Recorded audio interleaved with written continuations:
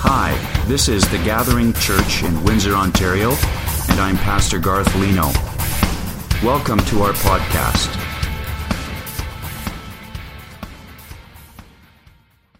Jesus is our coming King, and we're waiting for his return. But waiting can get tough, and it can get old pretty quickly, especially when you're waiting for a really long time. And the church has been waiting for a really long time for Jesus to come back. And as we wait, sometimes we get distracted. Sometimes we lose our focus. And this is really true for Christians. We're stuck in between this time of first and second Advent. We just celebrated first Advent, the birth of Jesus, Christmas, and joy to the world, and it's amazing. But we look forward to second Advent, when Jesus returns, and we've been here for 2,000 years, and he hasn't come back yet. See, Jesus came at Christmas but as a little baby, but that baby grew up. He became a man. He lived a perfect and sinless life, and he died on the cross for us, and then he rose again. And after he had been raised, his disciples gathered around him, and they asked a pretty important and pretty relevant question. In Acts chapter 1, verse 6, it says, "So when they had come together, they asked him, 'Lord, will you at this time restore the kingdom to Israel?' And he said, 'It is not for you to know the times or the seasons that the Father has fixed by his own authority.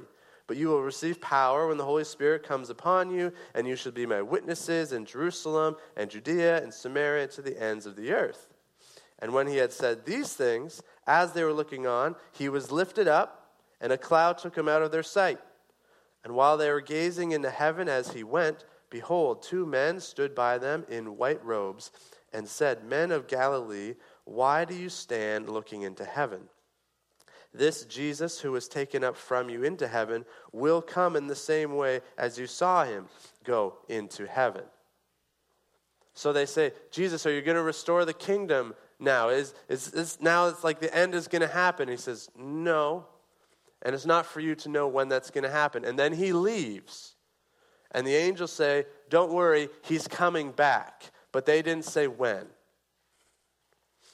And ever since Acts 1 verse 11, the church has been asking, when is he going to come back? And some people write books about it that aren't very accurate or good. But we've been asking nonetheless.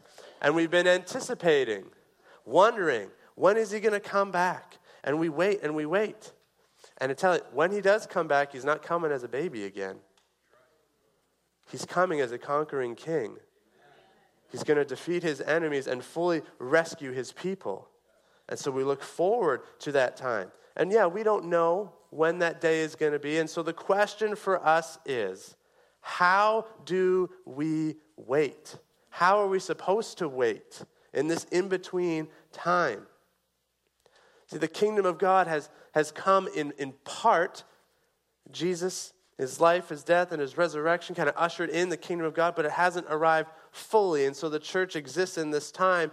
It's kind of like this already but not yet kingdom of God experience. And we're waiting for the future fulfillment. But how are we going to wait? Are we supposed to just sit around, go through our normal day-to-day motions and just binge Netflix while we wait? I don't think so. This morning we're going to talk about how we're to remember how to wait for the coming of Jesus. And we're going to see that each and every single one of us are called to actively wait for the second advent of Christ. So the first thing that will help us remember how to wait comes from 1 Peter chapter 4, verse 7. And that's, we need to be sober-minded and alert. Sober-minded and alert. 1 Peter 4:7, it says, "The end of all things is at hand. Therefore, be self-controlled and sober-minded for the sake of your prayers." So being sober-minded is this idea, you're focused, you're clear-headed, right? You're not foggy-brained. I'm a little foggy-brained right now. I'm a little drugged up because I've been fighting some sickness. But you're clear-headed.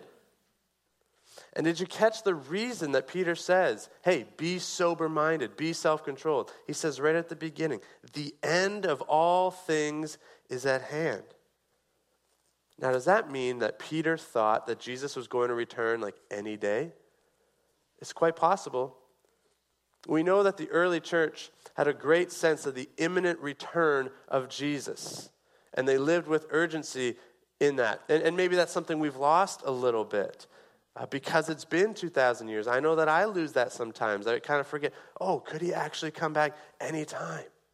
How am I living? But he says the end of all things is at hand.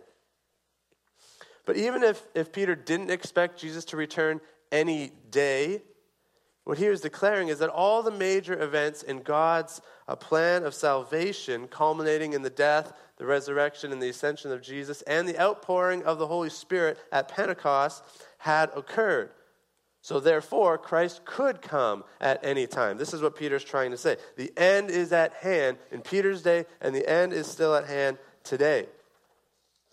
Do we believe that? Do we believe that the end is at hand?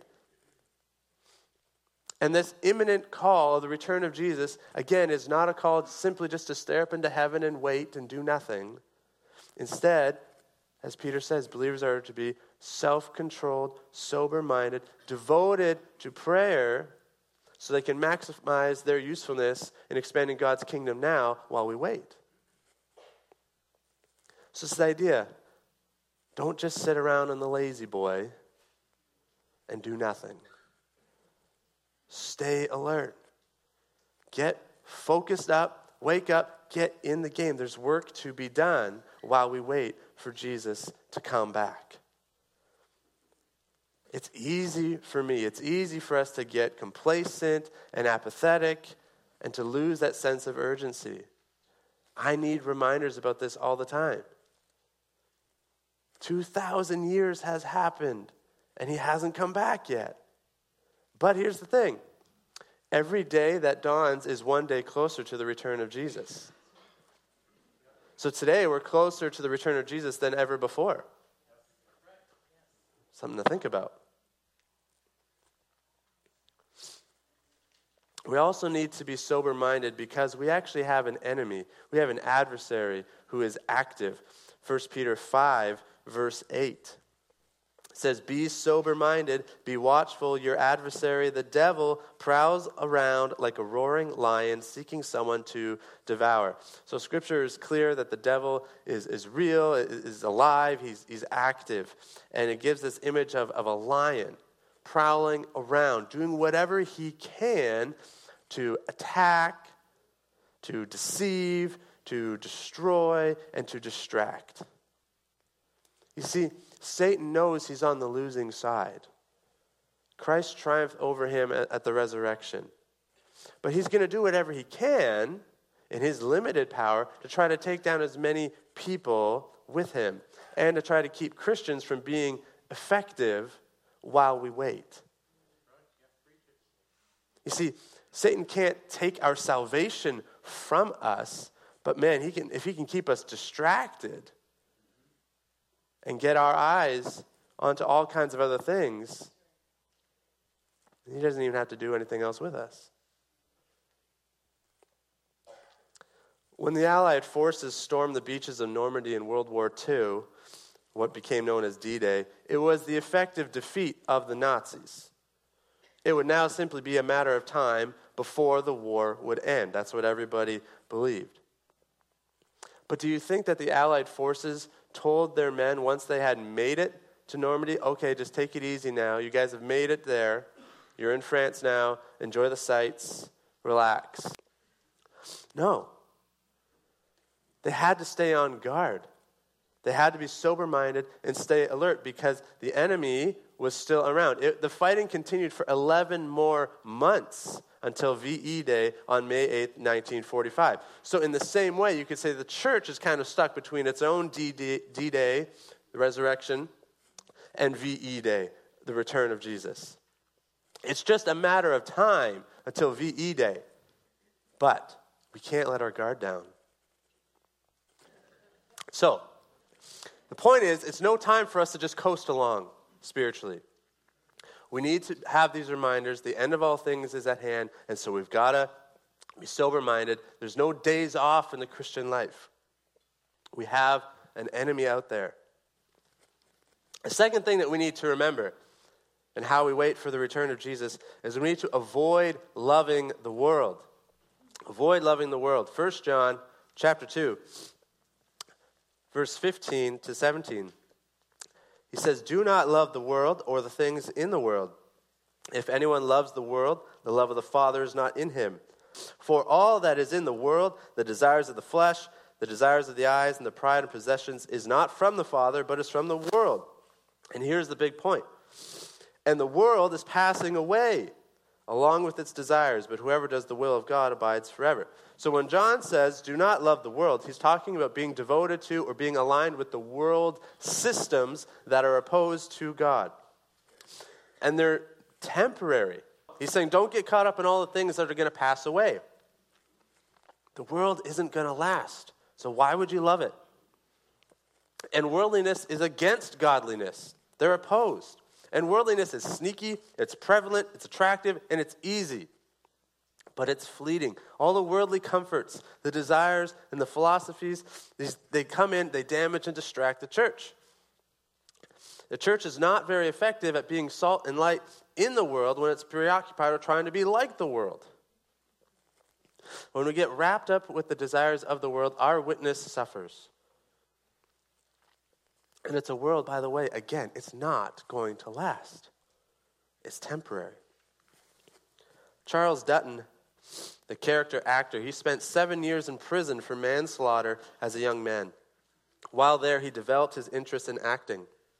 Upon his release, he worked to get small parts on Broadway until he finally hit it big in the production The Piano Player. After his Broadway success, he was asked in an interview how he made the remarkable transition from the prison years to Broadway. Well, he said, "Unlike the other prisoners, I never decorated my cell because I wanted to be reminded every day that my prison was temporary."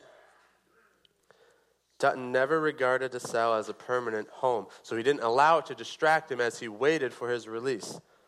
Because the world system, the world is not our true home. Windsor, Canada, is actually not our true home. We're waiting for Jesus to come back. To love and to pursue a world system is actually foolish because it's passing away.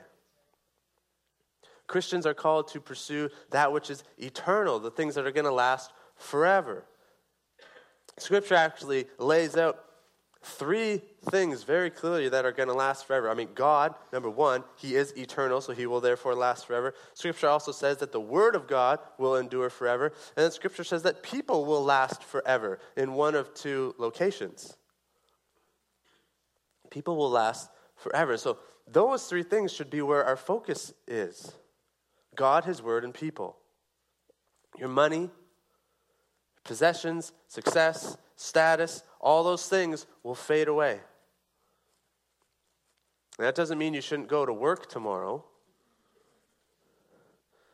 Paul writes about that. Yes, you should work and you should honor God in your work, but recognize the bigger picture. That work is also temporary.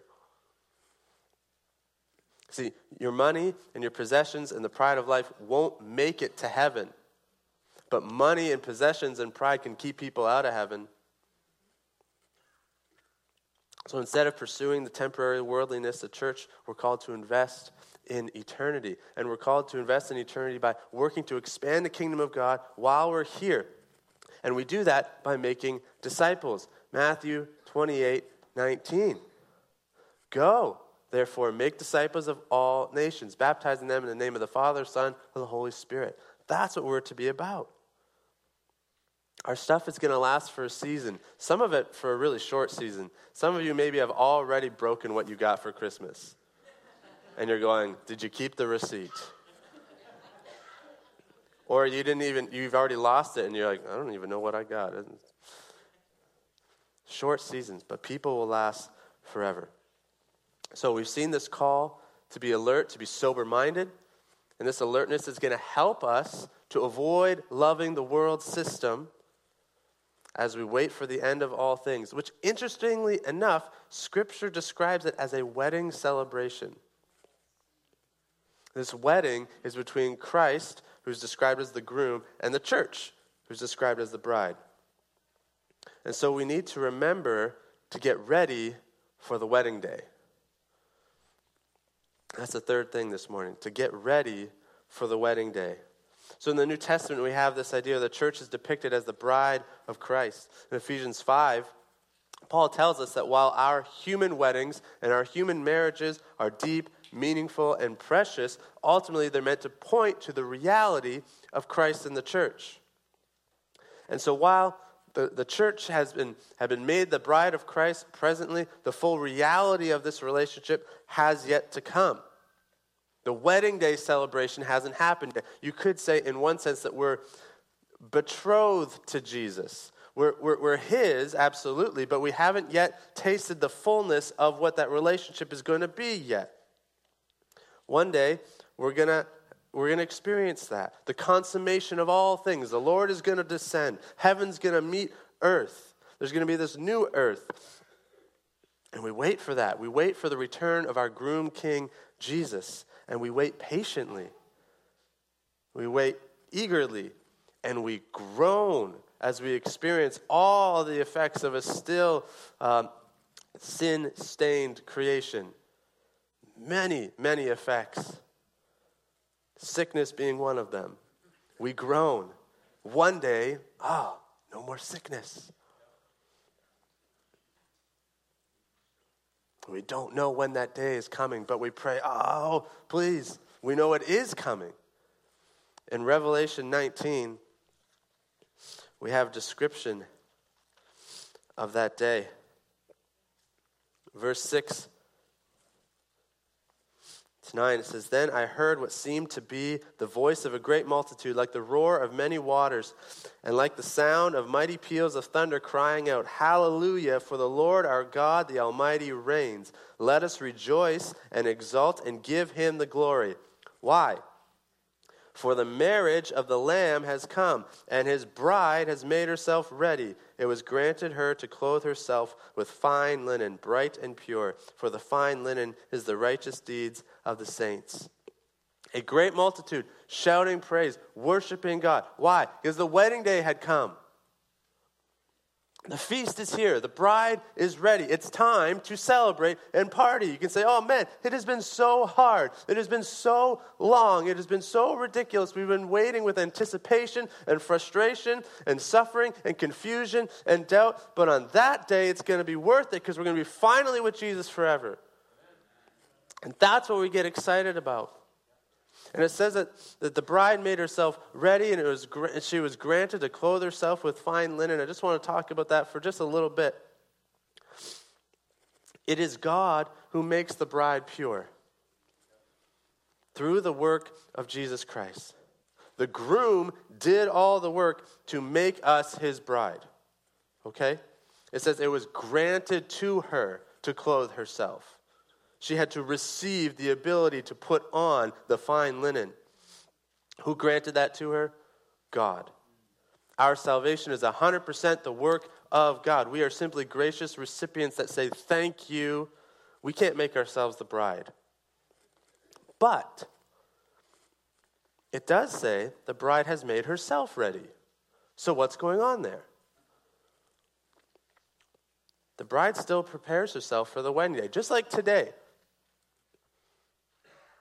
A man may propose to a woman, and she may say yes, and they plan for the date and do all that kind of stuff. But when it becomes on the morning of the wedding day, the bride doesn't wake up and call the groom and say, "Okay, come and do my hair and my makeup, and I want you to put the dress on me, please, and put my shoes on." No, the bride does that, maybe with some extra help. And so there's a balance here and a responsibility for the bride to act like a bride. This is not salvation by works. This is not any kind of way of earning our way into heaven, but this is understanding that it's by grace alone, through faith alone, in Christ alone, that we're forgiven, we're made holy and changed. But now that we've been changed, we learn how to live and act accordingly. And this fine linen, the righteous deeds of the saints. Good deeds are meant to be the hallmark of Christians because we've been changed. We've been set free from the curse of sin, and now we're able to live to God. And so the question becomes, are you ready for the wedding day? Are you trying to get ready for the wedding day? Are you even thinking about getting ready for the wedding day? Or are we just too focused on whatever's going on, our own pursuits and personal dreams? Or maybe we're just caught up really tightly in the world system and the culture around us that these thoughts don't even ever enter our mind. This is why we need reminders. We get distracted so often. I need reminders. We need the reminder that Jesus is coming. And Jesus is coming for a pure bride that has made herself ready. That wedding day is coming. It's to be longed for with great anticipation, but it's also a day to prepare for. One more passage just speaking about kind of the end of all things. I love this passage too, Revelation 21, verse 1 to 4. It says, "Then I saw a new heaven and a new earth, for the first heaven and the first earth had passed away, and the sea was no more. And I saw the holy city, the new Jerusalem, coming down out of heaven from God, prepared as a bride, adorned for her husband. And I heard a loud voice from the throne saying, 'Behold, the dwelling place of God is with man. He will dwell with them, and they will be his people, and God himself will be with them as their God. He will wipe away every tear from their eyes, and death shall be no more, neither shall there be mourning, nor crying, nor pain anymore, for the former things have passed away.'" Yeah! That is one of my favorite passages in the whole Bible. Every time I read it, I get excited. There are some passages that sometimes I can read and be like, yeah, that's good. Yeah, I like that. I read that one and I'm like, oh, every time. Every time. God's kingdom fully come. New, renewed earth. No more tears. No more pain. No more death. No more sickness. No more breaking into churches and stealing safes. None of that. No more sin. But the best part is verse 3.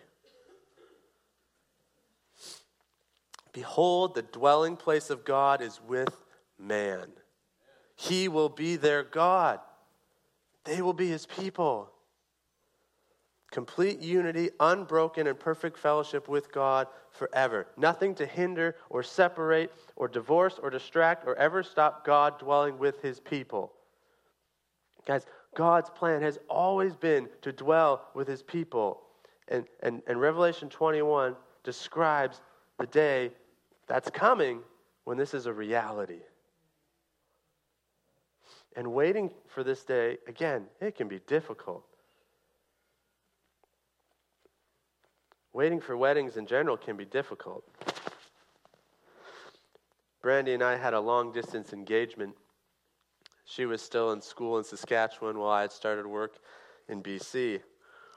There were a lot of miscommunications, frustrations, and difficulties in that moment. And can you call your mom? Because she called me, and it was kind of, I don't know. And, oh, okay, I'll call my mom, then I call her back, and not fun. But we were able to persevere because we knew July 10th, 2010 was coming. We were able to focus in on that. And I tell you, that morning, I was standing on a stage, and Brandy came around the corner at the back, and then she was in her dress, and I saw my beautiful bride coming down the aisle, walking towards me. It was as if all of those difficulties, those frustrations vanished. And it was replaced with joy. the day was here. It was happening. And in the same way, when Jesus comes in glory for his bride, for the church, all the pain, all the struggles, all the difficulties, all the tears, all the terrible effects of sin, it's going to be replaced with complete joy as we enter into true unity with our great God. This is the wedding day. It's the day that's coming.